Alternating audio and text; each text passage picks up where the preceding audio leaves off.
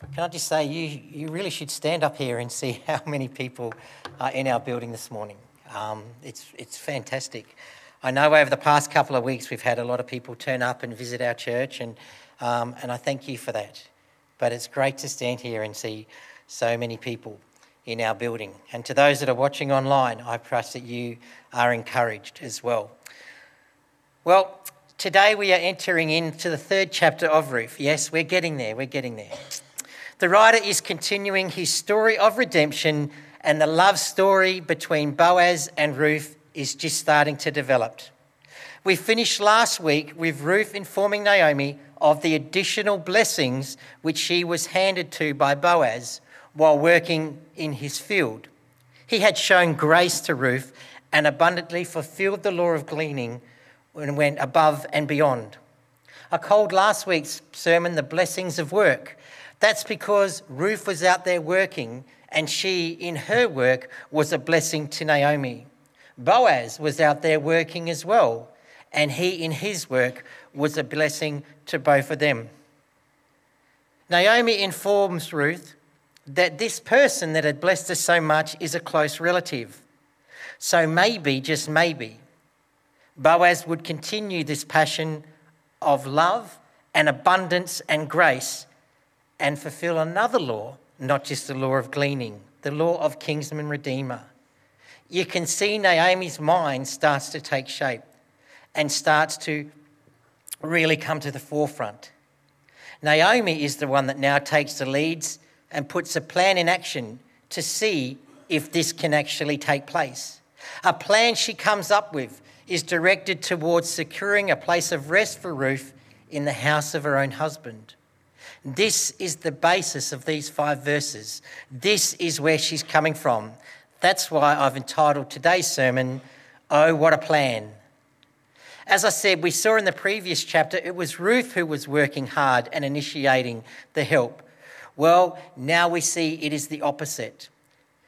Now we see it is Naomi is the one. As we get to chapter 3, the hope she saw goes from her eyes to her heart. We now see it's Naomi initiating the help and care. She now has a purpose. She now is the one working. Now, there is some confusion to the time difference between the end of chapter 2 and the beginning of chapter 3. Some translations start with the word, then Naomi said. So you would assume it's just a continuation from the conversation that Ruth and Naomi are having from the end of chapter 2. But that conversation took place on the end of the first day of Ruth's gleaning when she returned home from the field of Boaz.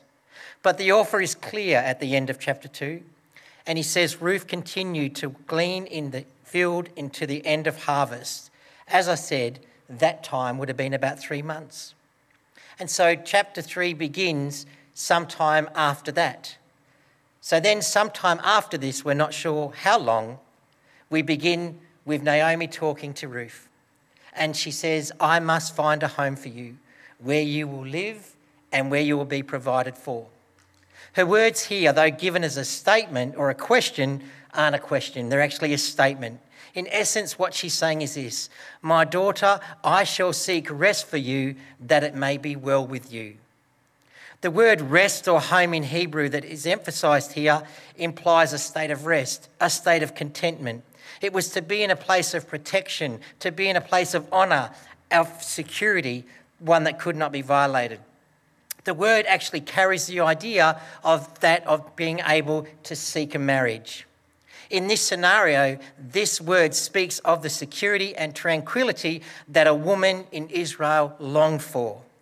Because to find security, honour, protection and contentment in the home of a loving husband was truly a blessing. That's Naomi's starting point. That's why her mind is working overtime. Since their journey into Moab and since their return to Bethlehem, it was this lack of security, honour and protection and contentment in the home of a loving husband that was missing. It was haunting them both. Now, she would have seen Ruth go out to work over the past few months, and she would have seen how Boaz continued to bless her and show her grace. But she also would have seen something else that prompted this opening statement.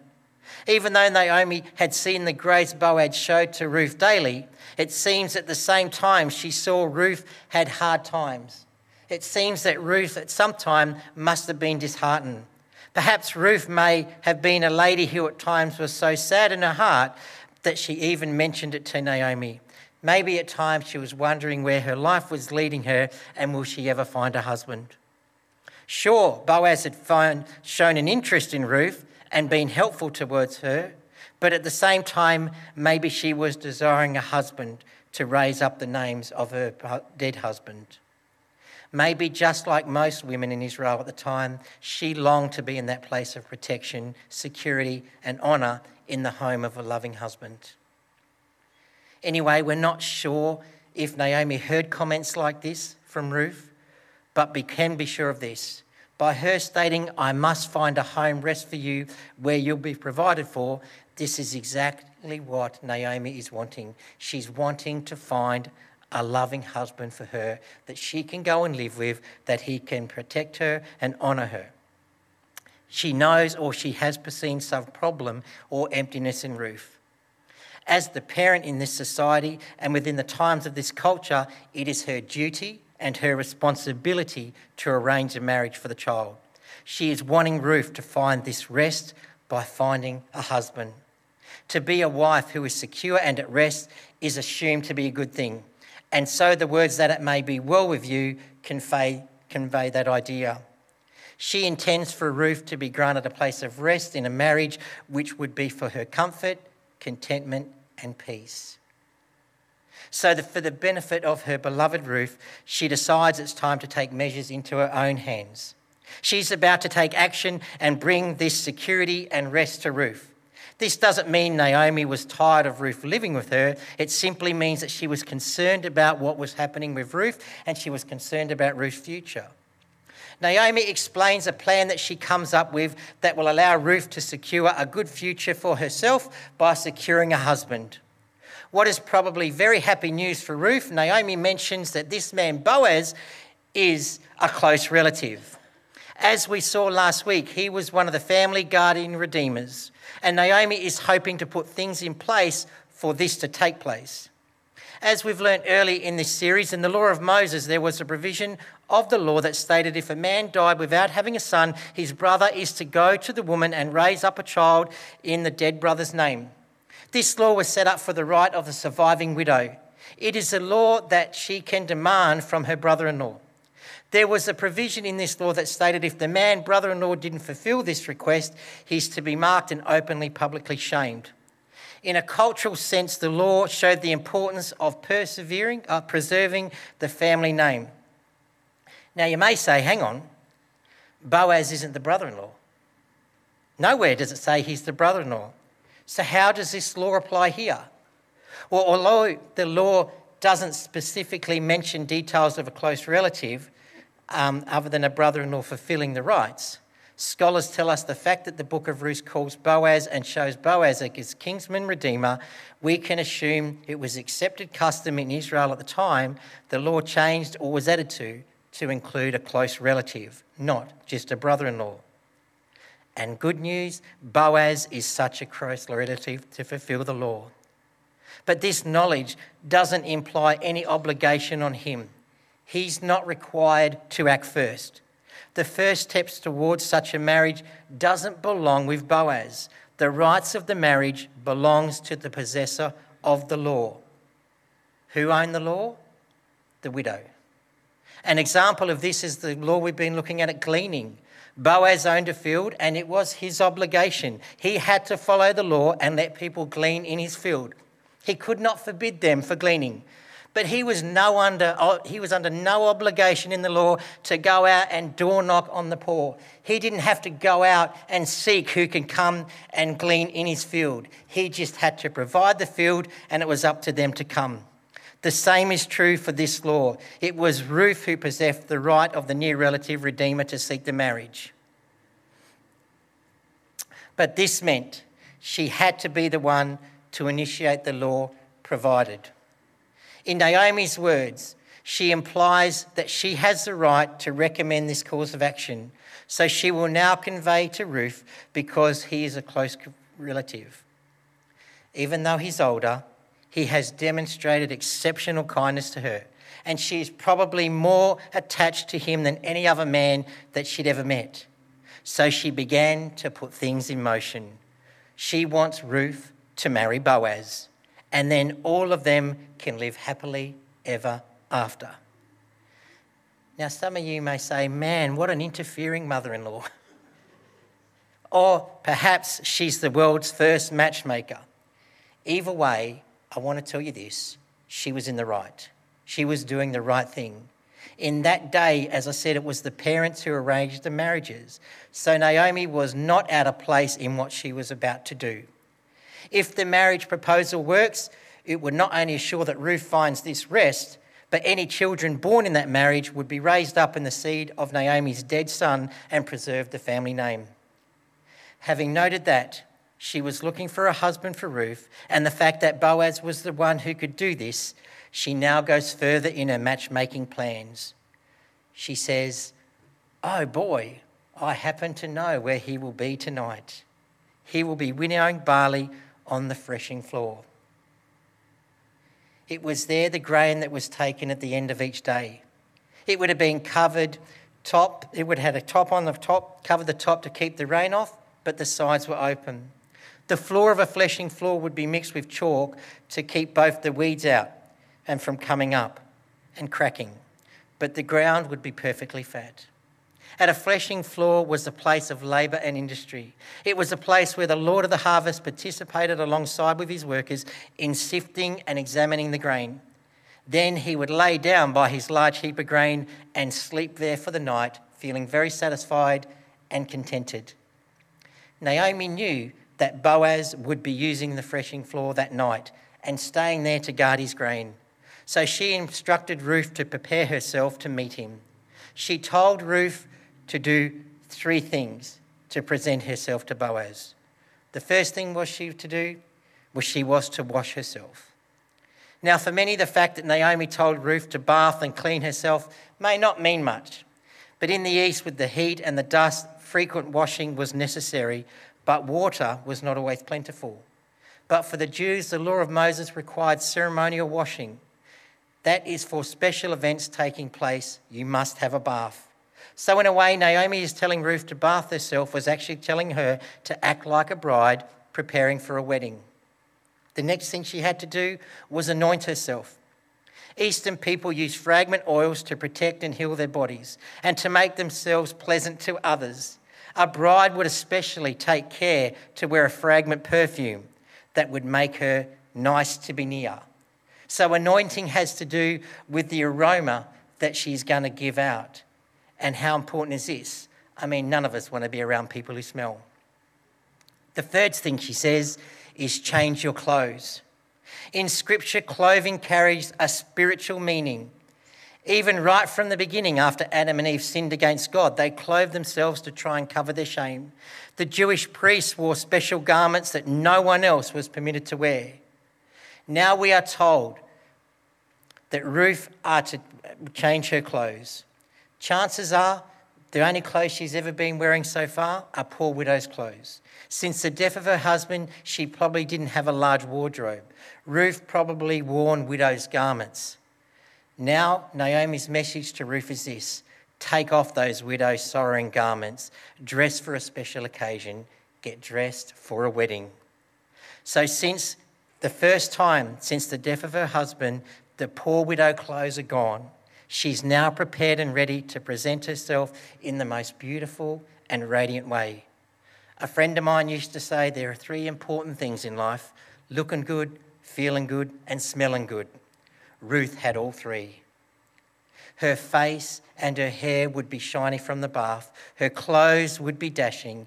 And because of the handful of oil that she's anointed herself with, she would have smelt wonderful. We can only but imagine how naturally lovely this would have been. I mean, if she caught the eyes of Boaz when she was hot and sweaty, wearing widow's clothes, working in his field, imagine the reaction tonight. So after Ruth has made all the necessary aspects to prepare herself, Naomi directs Ruth to the threshing floor. A normal day on the farm, as I said, would involve harvesting and bringing in the sheaves. Then the day workers would have a meal together, then head home. The owner of the field would stay at the threshing floor to guard the grain. So going to the threshing floor at night meant that this was an exceptional opportunity for Ruth to meet him outside the city and away from where he lived. But more importantly, he would be alone. Now that her physical preparations are all taken care of, Naomi spells out her plan, taking care not to reveal herself to Boaz until he'd finished eating and drinking. What's that about? Why would she say that? Well, bluntly, at such a time, he would be in very good spirits. Because of the situation after an excellent day of harvesting, satisfied with the day behind him, having a full stomach and happy from some wine, he would be in a good mood. He would lay among the grain, content with the labour of his hands. The next part of the plan involves Ruth paying special attention to where he lays down. It was only when she determined where he ended on that floor that she was to go in and make her intentions known, because this would make for the perfect moment and place for Ruth to exercise the right of redemption. Now, just on a side note, some have asked or brought the idea, if Ruth only coming to Boaz in the dark of night when he's half awake, why bother with all the preparations? Why bother with the bathing, anointing and wearing her best clothes? I mean, if he's really feeling really good, half asleep and drunk, why put so much time and effort into it? And I guess you could say that's a legitimate question. Well, here's what answer most scholars give. As the bearer of the right to request redemption from Boaz, she could have quite easily approached him publicly. But remember, Boaz is not the closest relative to Ruth. As we'll see next week, there is one that is closer. So if Ruth were to go publicly and claim her right to Boaz by law, he could quite just as publicly say that he didn't have to follow it to the letter of the law because there was one closer. We must remember that Ruth is also a foreigner, and marrying foreigners was not something that was typically first on the list to do for righteous Israelites, especially women that came from Moab. It was, after all, the Moabite women who lured Israel's men into sexual immorality. Boaz had meticulously cared for Ruth and had revealed his intention to her through his actions. But it was her right of redemption, not his. It was her that had to come the way she did. In offering herself to the one who has the right to redeem, she's taking advantage of the very law that the society had in place. The approach recommended by Naomi is not just one of legal priority. It is the one that is designed to tug at his heartstrings as well and his human urges. By doing all the preparation, she is following the intent of the law, but mixing it with a pleasing, humble manner. That's why they believe Naomi did it this way. Naomi knew that both parties were in favour of it, and she simply followed the cultural norms in order for their hearts to be united as one. So she's following the letter of the law, but doing it in such a way of hoping to receive a more favourable outcome. Now we get to the interesting part. Now comes the critical part of instructions. She says, when Boaz lays down to go to sleep, Ruth is instructed to uncover his feet and lay down with him. At the end of the working day, Boaz would be alone to watch his grain. It would be dark. At this time, and only this time, was she to go in, uncover his feet, and lay down with him. Some scholars take great offence to this particular instructions. They find blame in both Naomi and Ruth for being so unwise and acting in such an unbiblical manner. Others even go as far as to say that this instruction by Naomi to go and uncover his feet and lie with him implies to have a sexual encounter with him. Some parallel this situation with Lot's daughter, who got him drunk and lured him to having sex with her. I must admit, when I was younger and I first read these verses, I thought it was sexual. Well, sadly, this is what happens when we insert our own cultural norms into someone else's cultural setting. To interpret a sexual union here in this verse is to read far too much into the text than it was ever intended for by the author. This was not how this gesture was understood in that day. In the culture of the day, this act was seen and understood as an act of total submission. There is nothing improper or vulgar that can be deducted from this passage. Unlike the sexual encounter with Lot, The plan presented by Naomi involved no such desire. Ruth the Moabitess is indeed a descendant from Lot, but the author is careful to present her in the exact opposite way. That's why, when we take the book as a whole, the context argues strongly against a sexual interpretation. This book unfailingly presents Naomi, Ruth and Boaz as people of the highest integrity, all throughout the whole book. It presents Boaz as a pillar of the community, a solid citizen. Even more than that, he has the high quality. So, men like that, they can face temptation. But when such a man falls for a temptress, he would hardly ever marry her. A temptress would more likely be repelled by Boaz than attract him.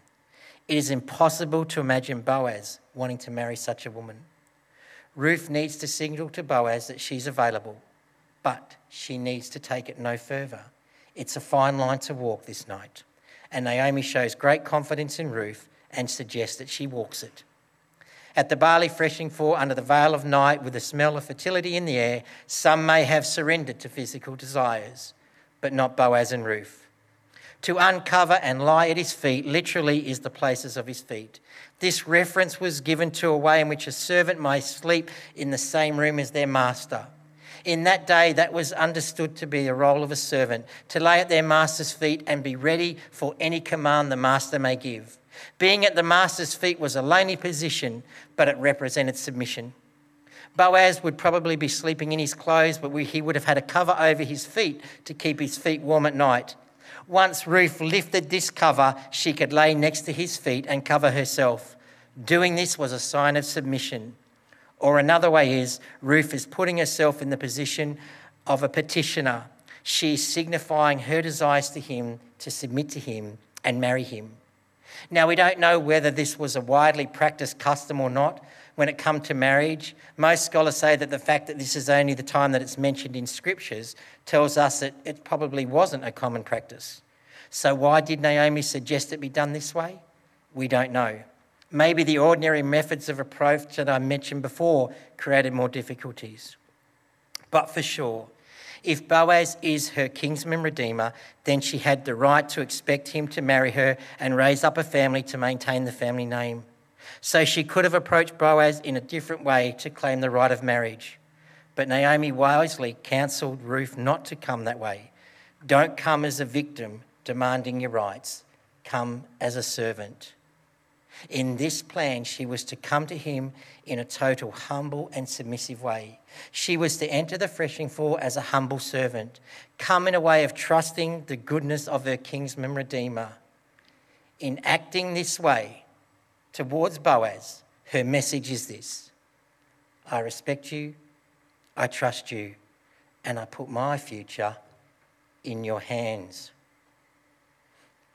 With her offer made, she said Boaz will in turn work out the finer parts where to go to from here. And so she was instructed, do whatever he says. Because Naomi knew Boaz's heart was sympathetic towards Ruth, we can know from this statement Naomi had no fear that Boaz would act in an irresponsible manner. Whatever he did, his actions and manner would be appropriately followed up towards Ruth. She believed it. That's why she said, do whatever he says. She knew that this proposal or plan had a very strong chance of having a positive outcome. Naomi had the faith to believe that she would soon be going to a wedding. Naomi has certainly presented a rather risky venture, though, one that had the potential and fraught with danger. Should Boaz interpret Ruth's actions in a manner that wasn't intended? Think about the scenario for a moment.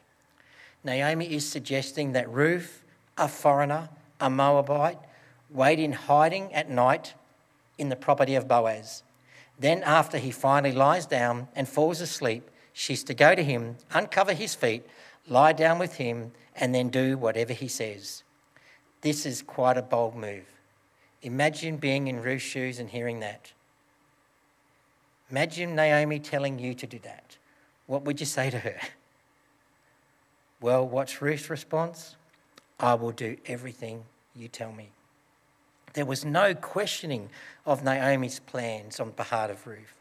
There was only a simple response of obedience. So that's the first 5 verses of chapter 3. Ruth, Naomi's great plan. But what can we learn? How does this affect us today? Well, some say the great thing we learn is this: how lucky are we that we don't have to do all that stuff that Ruth did when we approach God? Well, it may surprise you, but when I think of what does this say to us today, we need to do exactly the same things in our approach in coming to God as what Ruth did. What did she do? The first thing she did was cleanse herself. We need to cleanse ourselves before we come into the presence of God. If you want to enter into a deeper relationship with our Lord, we must cleanse ourselves. Now, just before you jump on the stage and try and shut me up because you think I'm preaching a heresy, I don't believe I am. Now, you may say, hang on, Garth, cleanse ourselves. That is a heresy. Aren't we already cleansed and cleared by the blood of Jesus? And isn't it true that there is nothing else that we can do? Yes, 100%. But what may surprise you is we still have verses that say we need to cleanse ourselves. In the Old Testament, if a priest comes into God's presence defiled, not doing the ceremonial cleaning, he was in danger of death. The Jewish people were conscious of the need to cleanse themselves before they came and worshipped God. That's why we read in Isaiah, wash yourselves, make yourself clean, take your evil deeds out of my sight, stop doing wrong. Now you may say, yeah, of course it says that. That's the Old Testament. But even today, don't we as Christians still go and do things like that? Don't we just go sometimes and rush into God's presence without acknowledging or cleansing ourselves of our sins before God? I know I do. But thankfully today, I know when I do this, I'm not going to die. But I can tell you this, when I do that, I'm robbing myself of God's blessings. We spoke about this point Thursday night at Bible study. Whenever we sin, whenever we disobey God, whenever we draw away, we must pray the prayer of Psalm 51, 2 and 7. Wash away all my iniquities and cleanse me from my sin. Cleanse me with hyssop and I will be clean. Wash me and I will be whiter than snow. When we seek forgiveness, God washes the record clean.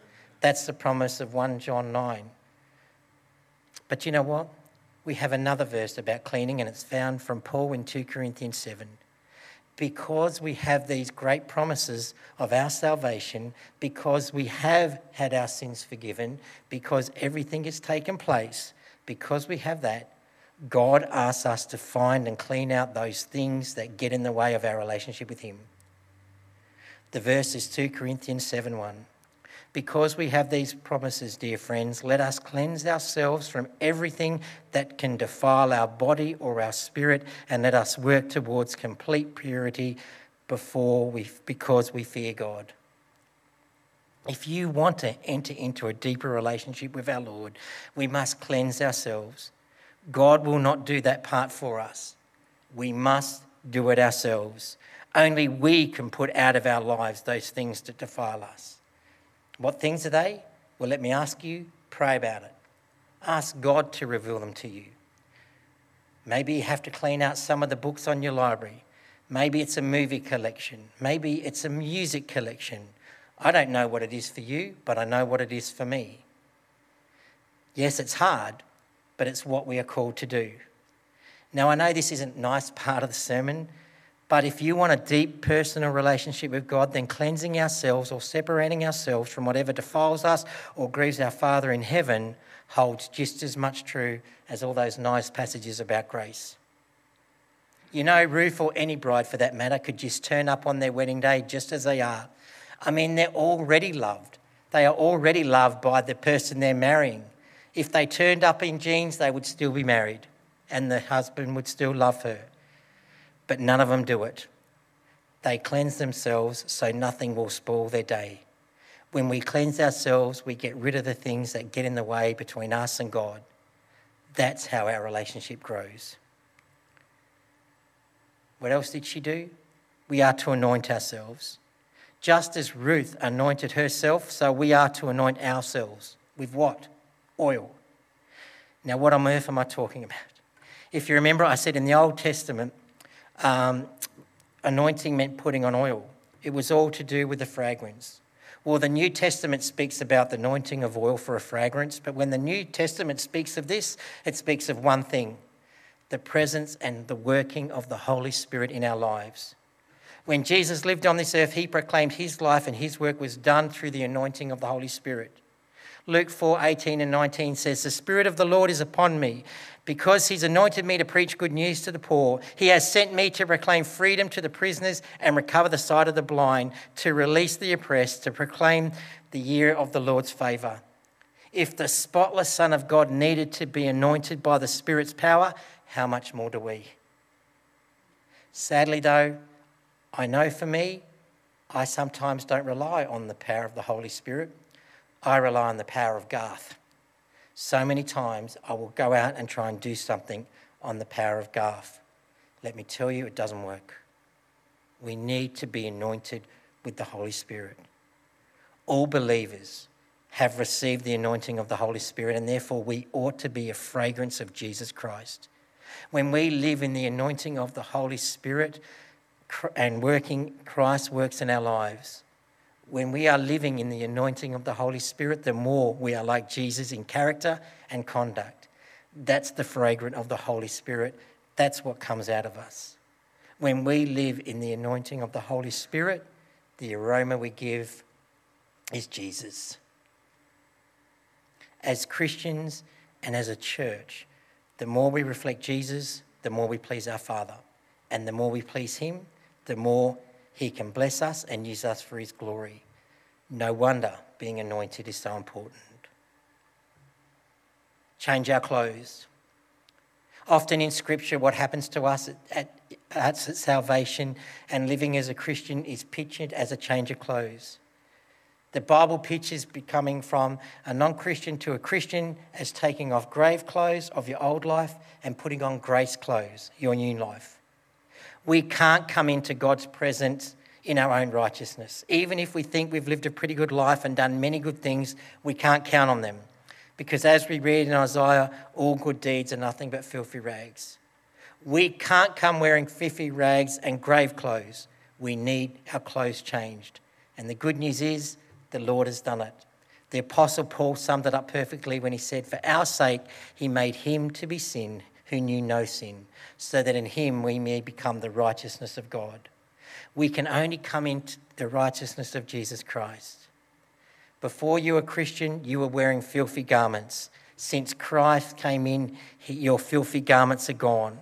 He now regards you as wearing Christ's pure garments. Before God, you are clothed in righteousness of Christ. The Lord has forgiven you, he's clothed you, and he's accepted you. He had to shed his blood to do it, but we now wear the grace clothes of him. We need to change our clothes. And finally, we promise to obey. Ruth was not only a hearer of the word, she was a doer. Even with what was laid out before her, as crazy as it may seem, she said, "All that you've said to me, I will do." Ruth is going to reap the rewards because she listened to Naomi's instructions, and she will go on and do them. Now, she had every right to say no. She could have quite easily said, "Whoa, chickie, this is way too serious." Let me paint a silly picture for you. Suppose Ruth did say that to Naomi. Suppose Ruth said, "Yeah, that's all well and good, but I've had a very long day and I'm just going to stay home tonight." Then she never marries and her life goes downhill. And then she spends time complaining to Naomi again about her plot. Silly, I know. But you know what? We as Christians sometimes do exactly the same. Sometimes we complain about our walk with God or where our life is heading. But know this, our willingness to obey the Lord Jesus Christ is the secret of knowing what he wants us to do and being blessed in it when we do it. The Old Testament priests knew how to approach God because he gave them clear instructions in the law. New Testament Christians know how to approach God because in the Word he told us what is required. Whether in private communion with the Lord or in public worship, we have no right to alter the principles that God has laid down for us to follow. Do you know, I remember my time in Cambodia. A friend of mine blessed me and Michelle and paid for us to go and visit some friends of ours who are missionaries there. And we went to the king's palace. And when you go to the king's palace, you have to wear certain types of clothes. You have to have your shoulders covered. You have to have, you can't wear shorts. You've got to wear long pants. And you know, some people got there and being 40-degree days, they had tank tops on or they had shorts on. And the guards were stopping them. And they said, people said, oh, that's stupid rule. Look, I come from Australia. We wear singlets all the time. I can wear shorts and thongs and all this and that. Have a guess how many got into the palace? None. Not one. If you wanted to see the palace, you had to conform to their rules. Well, let me tell you this. We're exactly the same. As God's own children, if we want to have fellowship with him, we must conform to the rules. What rules? Obey what he says. When we obey, we have fellowship with God and we know his plan and we know his will. John 7:16 and 17 says this. Jesus answered, my teaching is not my own. It comes from he who sent me. If anyone chooses to do God's will, he will find out whether my teaching comes from God or whether I speak on my own. A literal translation of that is this. If anyone is willing to do God's will, he shall know the teachings of God. Sadly, one thing I think living in a consumerist society is we get what we want when we want it, and if we don't, then we go somewhere else that gives it. Knowing and obeying the will of God or living in a deep relationship with God is not like a supermarket where you can go and pick and choose what you want. God expects us to accept that all his plans for us. He expects us to obey him completely. Coming to God with a hidden agenda or with hidden reservations in our heart will only lead to grieving the Spirit and to missing God's best. And I'm sure none of us want that. When Ruth prepared herself, it wasn't just, here I am, sweetheart. She washed, she anointed, she changed clothes and she obeyed. No wonder God blessed her. What about you? Like Ruth, are you willing to submit your life to the Lord Jesus Christ? Are you willing to walk before him in spirit and in righteousness, to learn how we can and how we tend to his word? In doing this, you will be blessed.